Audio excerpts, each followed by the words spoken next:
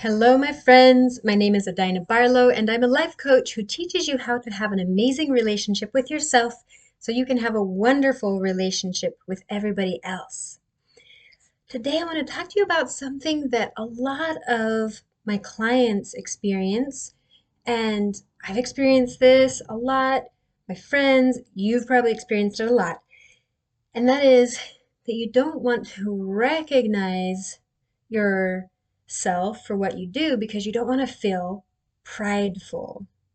So, let's break down the difference between pride and recognition. Because here's the thing, when you're trying to learn something new and develop new habits or develop a new skill, you need that recognition. And especially recognizing your efforts, whether or not they produce the results that you wanted, is important in order to modify your actions to get hopefully closer to what you're aiming for. So the difference between pride and recognition is whether or not you attach your identity to your actions or efforts. Pride and shame are actually the two sides of the same coin because both of them attach your efforts and actions to your identity.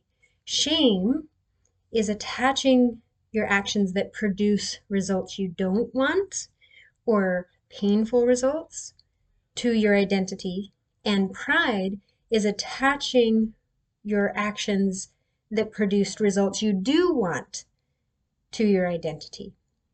So both of them are dangerous because it's really hard to change your identity, but it's not that hard to change your actions unless they're attached to your identity.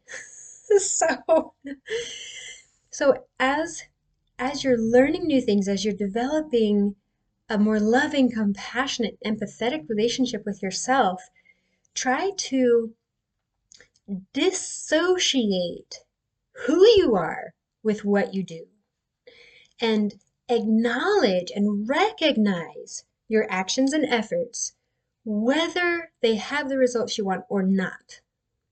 Then you can celebrate what's working and anchor that in so that you do more. Attach more pleasure to it so that your brain wants to do more of it. And if it's something that produced results you don't want, recognize it so you can find the opportunities for improvement and chart a slightly different course of action.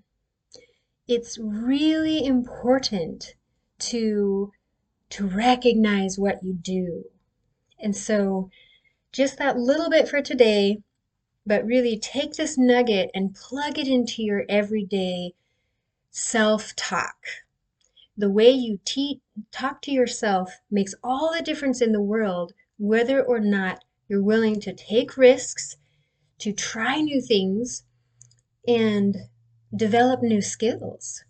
Because when your self-talk is diminishing, you're not going to want to try new things. You're not going to want to put your voice out there or be seen or heard. However, if you have your own back, no matter what, that is to say, you recognize and acknowledge yourself as a human, no matter what actions you do, and you recognize your feelings and needs, then you create a sense of safety for yourself. And it's much easier to try new things.